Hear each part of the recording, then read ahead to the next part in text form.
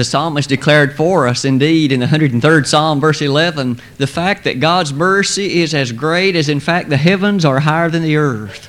We can gather tonight under the great blessing of God's mercy that He's extended to each and every one of us. What a glorious day we've enjoyed. And as we look forward to the growing season and the summertime that's ahead of us, with the blessing of God, we shall enjoy even more of His handiwork and the greatness to be seen therein. Earlier today, we of course enjoyed a worship service here this morning, and afterward, period of fellowship, if you will, as the young and also those young at heart proceeded to hunt eggs and other things like that. We hope it's a time to encourage one another to testify to the enjoyment that is in Christianity. And speaking of that, what about friendship, which is in fact a portion of our subject for tonight? As you noticed in the reading a moment ago, taken from the last 3 verses of the opening chapter of Paul's book, 2 Timothy, as we look at those verses, we shall learn tonight a valiant lesson about friendship itself. But what's more, might I submit to you that the very gentleman who was Paul's good friend, at least mentioned there, the one whose name was Onesiphorus, we shall in fact study a bit tonight about the linkage of that friendship, what some of the factors were involved in it, and also how that might help you and me to be better friends as you and I play that role today. Might I submit to you as we begin, though, friendship is a tremendously great blessing, isn't it? As we sojourn through this life, understanding, in fact, that it is but brief, we are nonetheless pleased to observe that on the stage of life, in the very association to you and me are those whom we are privileged to call friends.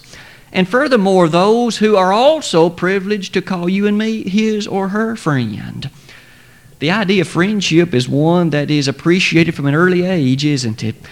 When that young kindergartner or perhaps first grader comes home and so excitedly shares with dad and mom about a new friend with whom he or her has become associated. It's such an exciting time. It's such an interesting thing to see that social friendship begin and the capability of appreciation of one another. According to Webster's dictionary, here is a definition that's used there for what a friend is. I've listed it there for your consideration. It is in fact a person whom one knows well and is proud of. Another definition in that same dictionary is a supporter or an ally. You gain the feeling that a friend is one who knows you and whom you know. And not only that, but that depth of appreciation goes much further than mere acquaintanceship. It goes much deeper than just mere knowing another's name. We each appreciate that, but as we think of and study it, might we also note that the Bible testifies considerably of friendship. It speaks of it in a general way, and we will study many passages this afternoon that touch that subject, but it also gives us a host of explicit examples of friends, and we can learn how they interacted with one another. We can appreciate what they did for one another and the benefit that they each gained from that beautiful friendship. Might I submit to you that for that latter part, we will focus primarily upon Onesiphorus and Paul. But for the general teaching, let's set the stage for where we shall begin with Paul and Onesiphorus by turning back to the Old Testament and noting that there are various kinds of friends. This, too, is something that we often learn, albeit sometimes painfully. We understand that not all friends are equal, if you will. And let me mention what I mean by that opening statement. You see, it's true that there are some who are friends so long as there's something that they can benefit from what you have to offer. That is to say, they are a friend so long as you have something to give. When you cease to have anything to give, they cease to be friends. When you no longer have anything by which they can be benefited, be it money, prestige, power, or position, then suddenly their friendship's hard to find. Their friendship is hard to detect. It's hard to, in fact, appreciate. And that's exactly what the wise man Solomon said long ago. In Proverbs 19, verses 4 and 6, notice there what the inspired writer noted. He said, "Wealth maketh many friends." Isn't it true that quite often when there's money to be had, Friends are plentiful. It seems many want a piece of the pie. Notice 2 verses later, that to those who have gifts to distribute, there are many friends willing to take them. That's to say, then, that we appreciate that there are many fair weather friends. Those who are more than willing to be friendly so long as they can be benefited. They can be advantaged or gained or in some way pushed forward by what the friendship has to offer. To say all that is to say that perhaps the Bible presents a number of things about that kind of friendship. First of all, in Proverbs 14, verse 20, we each realize how a friendship like that will end. For when there is no longer that which is to be shared, that friendship is gone. No wonder it is said there in Proverbs 14:20 that the poor has friends hard to find.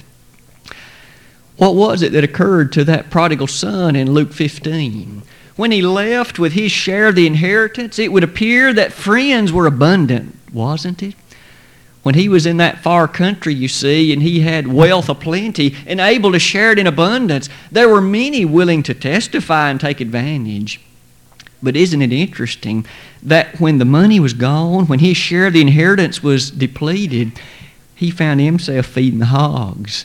There was no friend ready to come to his aid. Those same friends who had been by his side not many days prior were suddenly nowhere to be found. Isn't it amazing that there are friends like that? They really like to take advantage. That's sad. It's tragic. But the Bible testifies that that's the way it is for some. In Judges 16, we notice a lady named Delilah and a man named Samson. It would seem that that kind of relationship was another good example. She desired so much because of that which the Philistines had offered her to learn what it was that was Samson's source of strength. She would not be satisfied until she had found out. But we well remember that when she did find out, she turned traitor to him. She was no friend. In fact, she led to the very capture of him, and what's more, they gouged out his eyes and ultimately led to his ruin. What a friend that was. You and I can easily appreciate that with friends like that, one would need no enemies. Isn't it amazing to appreciate that the friends then come in varying degrees and types? But let us hasten to that kind of friend we do so grandly love to appreciate. I've listed this as the second consideration. There are those who are friends who are truly genuine. Those who are caring and are concerned and are not hypocritical. They are not in the friend business just to be advantaged. Those, of course, are those friends whom we cherish so deeply. Their friendship is not merely on the surface. It's not merely a fair, sunny weather kind of friendship. It goes much deeper than that. The Bible also speaks often of these. I would invite you to read some passages with me again from Proverbs. Notice chapter 17, verse 17.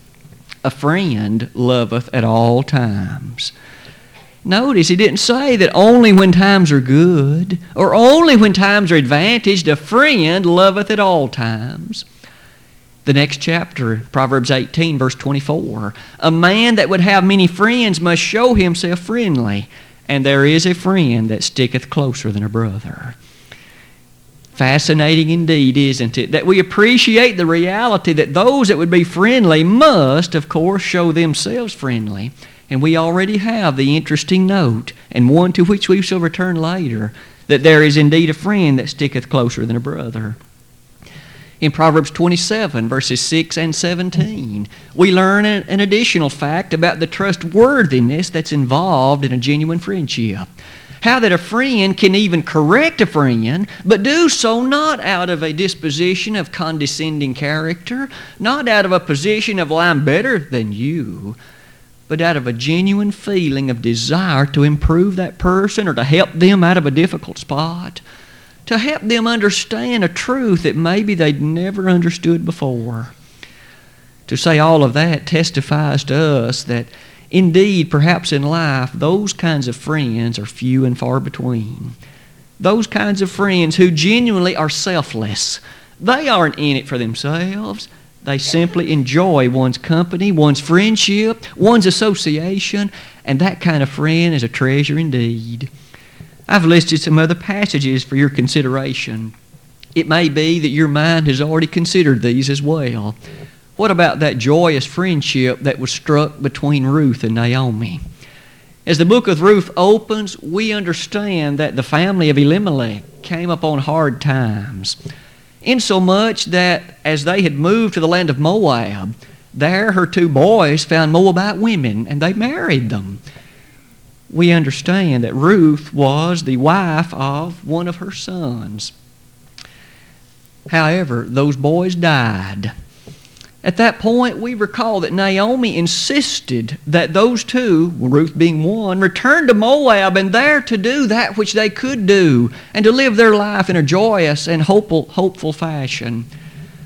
She, however, was intended to go back into Jerusalem, to the city around in the area of Bethlehem. However, in those parting words, we find such famous devotion, such famous dedication. For even after Naomi insisted that Ruth tarry behind, Ruth spoke up and said, "Entreat me not to leave thee, or to return from following after thee, for whither thou goest, I will go, and where thou lodgest, I will lodge. Thy people shall be my people, and thy God my God. And where thou diest will I die, and there will I be buried. And may the Lord do so to me, and more also, if aught but death part thee and me." Can you see the tears beginning to flow from Naomi's eyes as she heard Ruth make a statement of such selfless devotion? She was willing to leave behind her kinsfolk, her people, her land, and her family, and travel with this Naomi, a person whom she'd come to love and cherish, and that she did. What about Jonathan and David? Later in the Old Testament chronology, we well remember that David also was one who, of course, was not in the kingly line. Saul was the current king. He was the first king of the United Kingdom of Israel, and he had a son named Jonathan. It was well to be expected that the next king would be Jonathan. He was Saul's son. However, God had a different idea in mind. After Saul's great sin, recorded in chapters 13 and 15 of 1 Samuel, God expressly told him, "I've taken the kingdom from you and given it to one better than you." Saul didn't like to appreciate, didn't fully understand that, it would seem, at that point. He had in mind the fact his son Jonathan would be the next king. But as one chapter after another rolls by, we see a strong friendship struck between Jonathan and David. So much so that even though Jonathan may have desired the kingship and thought it belonged to him, he willfully and selflessly sacrificed it for the betterment of David. Time and again, Jonathan was there to encourage, to comfort. After all, it was Jonathan's own father, Saul, that tried to kill David on 2 occasions. And yet Jonathan was there to offer some kind words of support. When Jonathan was offering that support, David was on the run. But Jonathan found him. He encouraged him. He, in fact, ultimately was part of what would bring David back to the empire and to the kingdom. What a genuine friend it was. And interestingly, how did David react when he learned of Jonathan's death? Some of the most famous words in all the Old Testament. In fact, the very last set of words in both 1 Samuel 31 and also in 2 Samuel chapter 1. Where in fact David lamented the death of Jonathan. That lamentation was so great. He appreciated the love and friendship of Jonathan. Having said all of that, might we observe the carefulness with which we should appreciate friendship? We understand the Bible warns us to choose our friends rather carefully. For after all, in 1 Corinthians 15:33, again, those famous words, "And many a parent has shared them with his or her son or daughter." For after all, they are as true today as they ever were. Be not deceived. Evil communications corrupt good manners. You see, one has to be careful the one whom one chooses to hang around with or to spend lots of time with. For whatever good qualities they may have will, of course, be an improvement and an encouragement to you. But whatever bad traits and evil dispositions and poor qualities they have, those too, in time, almost naturally will become a part of you. That's a dire warning, isn't it? And no wonder thus Paul said, "Be not deceived." It's so easy for you and me to think that we are strong enough to ward off any potential catastrophes or wicked difficulties that may occur from friendship, that we will encourage the other, not the other discourage us. My friend, we must be ever careful. It could well be explained in this fashion. Imagine that you as the person are in a position, but the friend is the one who is the wicked or the one not quite as wholesome and spiritual. Imagine that you are in fact standing on a table, being higher in a spiritual plane. The other person standing on the floor. Which is easier? For that person to pull you off the table or for you to pull that person up onto the table? The answer is easy enough seen, isn't it? It's far easier for that person to pull you off the table and thus to bring your disposition of spirituality lower than it is for you to pull that person up on the table. It's not to say it can't be done, but the tendency and the likelihood is far more in favor of the one than it is the other, isn't it? And hence, to choose friends must be done very cautiously and very carefully indeed. Isn't it interesting that a friend can offer so many things? We noted a moment ago about that genuine friend. I've listed some passages for your consideration, such as Proverbs 27:9, where the kind, encouraging words that a friend may offer may be that very throughway in which that person or you would miss catastrophe or disaster, where you would not be found in trouble. Not only that, later in that same chapter, we also see that iron sharpeneth iron, and how wonderful it is to consider the trustworthy counsel and advice of a true friend. As a good friend, have you ever had to go to a person who is your friend and to share with them news or information that might not be so awfully positive and good? Maybe you came to learn something about them that was not wholesome, but you as a friend went to them in all honesty and directness and pointed out to them that error or that fault or that mistake. If they were a true friend, they received that with thankfulness. They appreciated the fact you were concerned enough about them to bring that to their attention. That kind of friendship is a special one, isn't it? As we consider various examples in the Bible of that, one that we can certainly consider is the one involving Paul and Onesiphorus. As we are shortly to turn to that and focus some attention on it, might I ask you to notice that when a good friend is to be found, that person is not to be forsaken. I've listed a text for you to consider, and I'd ask that you read it with me. Proverbs 27, verse number 10. Thine own friend and thy father's friend forsake not.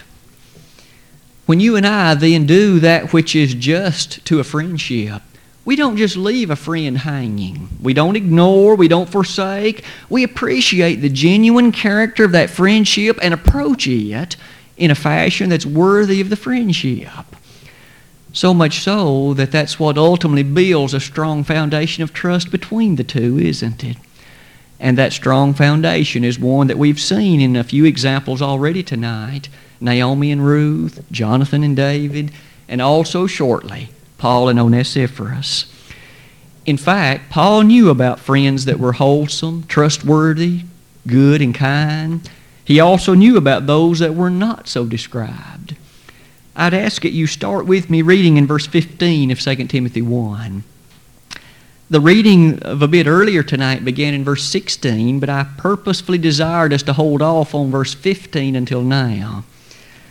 This knowest thou, that all they which are in Asia be turned away from me, of whom are Phygelus and Hermogenes.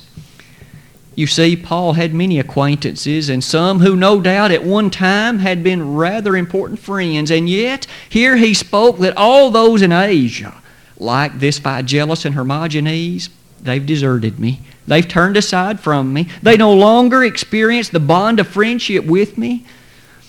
We maybe each have known what it's like for a friend to turn traitor on us and no longer be that kind and true friend that we once enjoyed.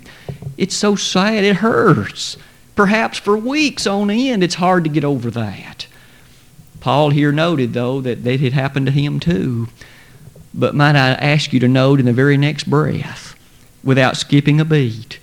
He makes note of a genuine, true friend, one of whom he was so proud, one of whom he treasured that friendship so much. Please read with me again in the very next verse, verse 16. The Lord give mercy unto the house of Onesiphorus, for he oft refreshed me and was not ashamed of my chain. But when he was in Rome, he sought me out very diligently and found me. The Lord granted to him that he may find mercy of the Lord in that day, and in how many things he ministered unto me at Ephesus, thou knowest very well. Oh, the words that Paul thought, the feelings that he shared concerning this man named Onesiphorus. Let's discuss then for the remainder of our time tonight the friendship that Paul enjoyed with Onesiphorus. A little background would be of aid to us as we come to the text that we just read. This great apostle Paul, this marvelous soldier of the cross, was soon to lay his old armor down and pass from this life into his great reward beyond. As he did that, the very last letter that he ever wrote was the book of 2 Timothy. His young protege, his young son in the faith, Timothy, was stationed in Ephesus. And as Timothy had been stationed there with a charge to preach the gospel and to set in order the things that are wanting, he had, of course, a great responsibility ahead of him. No doubt Paul often thought about the work that lay ahead of Timothy, the difficulties that he would encounter in Ephesus, the powerful means by which he would be a witness and a servant for the cause of Jesus Christ. However, as he wrote this book, in the midst of it here, near the end of chapter number 1, he makes note, perhaps you and I would consider it a passing note, but it's more than that. It's an inspired note. Notice again, this by the inspiration of the Holy Spirit about Onesiphorus was recorded. You and I can read this and see within it the powerful friendship that these two enjoyed. Let's notice 4 remarks, 4 lessons that you and I might learn that we can benefit from day by day as we strive to be a good friend to somebody else. The first point I would ask you to note with me comes from verse 16. That first point is simply this, that Onesiphorus often refreshed Paul. Onesiphorus often refreshed Paul. Those are the very words that Paul, by the Holy Spirit, utilized. Isn't it an amazing and a truly fascinating thing? Onesiphorus was not ashamed of Paul's imprisonment. Put yourself for just a moment in the position of Onesiphorus.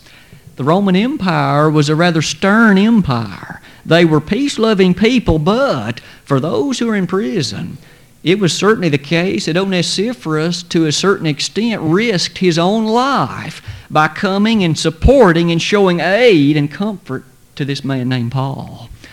After all, Paul had appeared before many of the Roman rulers, such as Felix and Festus and Agrippa, and even at one point the Caesar himself.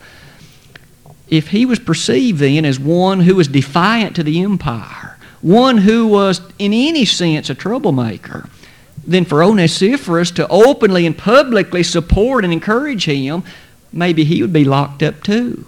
It may well be Onesiphorus could have found himself in the very same position Paul was in. But let it be resoundingly noted that did not stop Onesiphorus. He was not ashamed of my chain, Paul said. Notice the impressiveness then of that aspect of his friendship. Not being ashamed of Paul's chain. And note the word often. Paul used the word often, verse 16. It's not that Onesiphorus refreshed me once. He often refreshed me. And that word often means repeatedly or frequently. And that word refresh means to cheer up or to revive. Do we not perhaps get the sense that Paul found himself somewhat discouraged maybe on a time or two? Maybe he was a bit disillusioned, perhaps a bit on the side of distressment. He knew, after all, that death almost certainly was shortly in his future. And yet Onesiphorus came and cheered him up. Doesn't a good friend do that? What about you and me? As we are friends to somebody else, can it be said that you and I are refreshment to them? Do we often refresh them? If we're a good friend, at least every now and then that could be said of us, couldn't it? You and I often refresh those who are our good friends, those who are our true friends. We can see that Onesiphorus did that to Paul, and oh, what a great thing it was for him. The brightness with which he described Onesiphorus is truly a bright rainbow on the treasure we observe here. But that isn't the only lesson. Consider yet another one. This one taken from verse 17. Verse 17, but when he was in Rome, he sought me out very diligently. We immediately see that the friendship that Onesiphorus had with Paul was not a mere fair-weather friendship. Earlier in the lesson tonight, we noted that there are some who are friends so long as they can be advantaged or gained. That certainly wasn't true of Onesiphorus. Notice, while in prison, what did Paul have to offer him? It certainly wasn't money. It certainly wasn't anything by way of prestige or pomp or circumstance or power. Paul was again in prison. But yet Onesiphorus, Paul said, he sought me out diligently. And note that word diligently. It means with haste. In other words, there was no delay here. It means with haste or with great diligence or with great effort. In fact, if we ponder just a moment, I believe we'll gain a new impression of that word. You and I are accustomed to living in a day where finding directions and locating a given place is reasonably easy. We can purchase a map, or we can pull up an internet site and print out a map to some place we'd like to go. Onesiphorus didn't have that option. Here was Paul in prison somewhere in the imperial city of Rome. Who knows where he might have been? The Roman emperor, those in control, may have had Paul imprisoned anywhere, in the dungeon or the basement of any old building. Almost certainly it would not have been trivially easy to find Paul. And yet Onesiphorus sought me out diligently, the text says.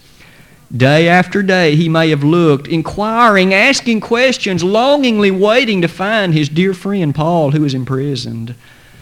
Oh, indeed, Onesiphorus was not ashamed of Paul's chain, not ashamed of his imprisonment, but yet expended himself to search and find where his friend was. And when he found him, to cheer him up, to encourage him, to revive him, to in fact share with him words of edification and support. We gain a clear impression of the genuine and true friendship that Onesiphorus knew and that which he enjoyed as well. Notice as well that not only was his friendship related to Rome, verse 18 makes another rather interesting observation. Not only did Onesiphorus come and support Paul while he was in Rome, verse 18 says he did the same thing when Paul was in Ephesus. You see, the friendship that Onesiphorus knew was not limited to just a place. It wasn't limited to only a restricted time. He was a friend through thick and through thin. He was a friend in all occasions, whether they be good or whether they be not so good. It does put us in mind of the careful way in which that friendship was to the great benefit of both Onesiphorus and Paul. But what about a third lesson? In addition to those two, consider also that as Onesiphorus ministered to Paul in these many places, that gives us an impression of the persistence that was in the heart and mind of Onesiphorus. And that obviously asks and demands the same question of you and me. Are you and I persistent friends? Or do we give up on a friend when it looks like the slightest thing has gone amiss? Or is that friendship precious enough to salvage? Is it important enough to work things out? You see, persistence is a part then of that text we noted earlier, where a friend loveth at all times. It may be true that a friend might do something so hurtful that it's difficult to overcome. But if there's any chance to salvage, any possibility of restructuring that friendship and extending it, it would seem that Onesiphorus would have done it. And the same would Paul have. The beauty of that friendship, perhaps ask another question. It would seem that those two didn't keep score. Again, how often had Paul had to find Onesiphorus? There's no record in the Scriptures he ever had. But how often had Onesiphorus found him?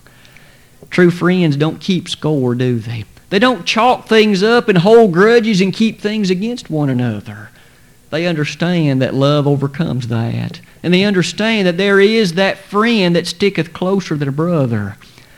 But doesn't all of this hasten us to the final point? What was it that forged that bond between Paul and Onesiphorus? What was it that made it so strong? In fact, it has been embedded so beautifully in the text of verses 16 to 18. As we look back at them, it leads us to this final and fourth point. That which forged this friendship and this bond was none other than the greatness of the cherishment based on the bond of Christianity. You see, what it was that forged that bond and what it was that made it so strong was the fact that they had eternity in common. You see, when friends share something that's that lengthy and that substantial, it is based upon something so marvelous and so grand and so lasting. And that's what made this friendship so wonderful. Notice the wording again. Isn't it easy to see how highly Paul thought of Onesiphorus? He often refreshed me. He sought me out diligently. May the Lord grant him mercy in the day of judgment.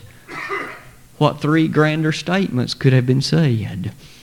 Here was Paul, mindful of the fact that on that great and noble day of judgment, he longed and desired that God would extend mercy to this faithful friend of his, and that he would in fact find an eternity of riches waiting for him.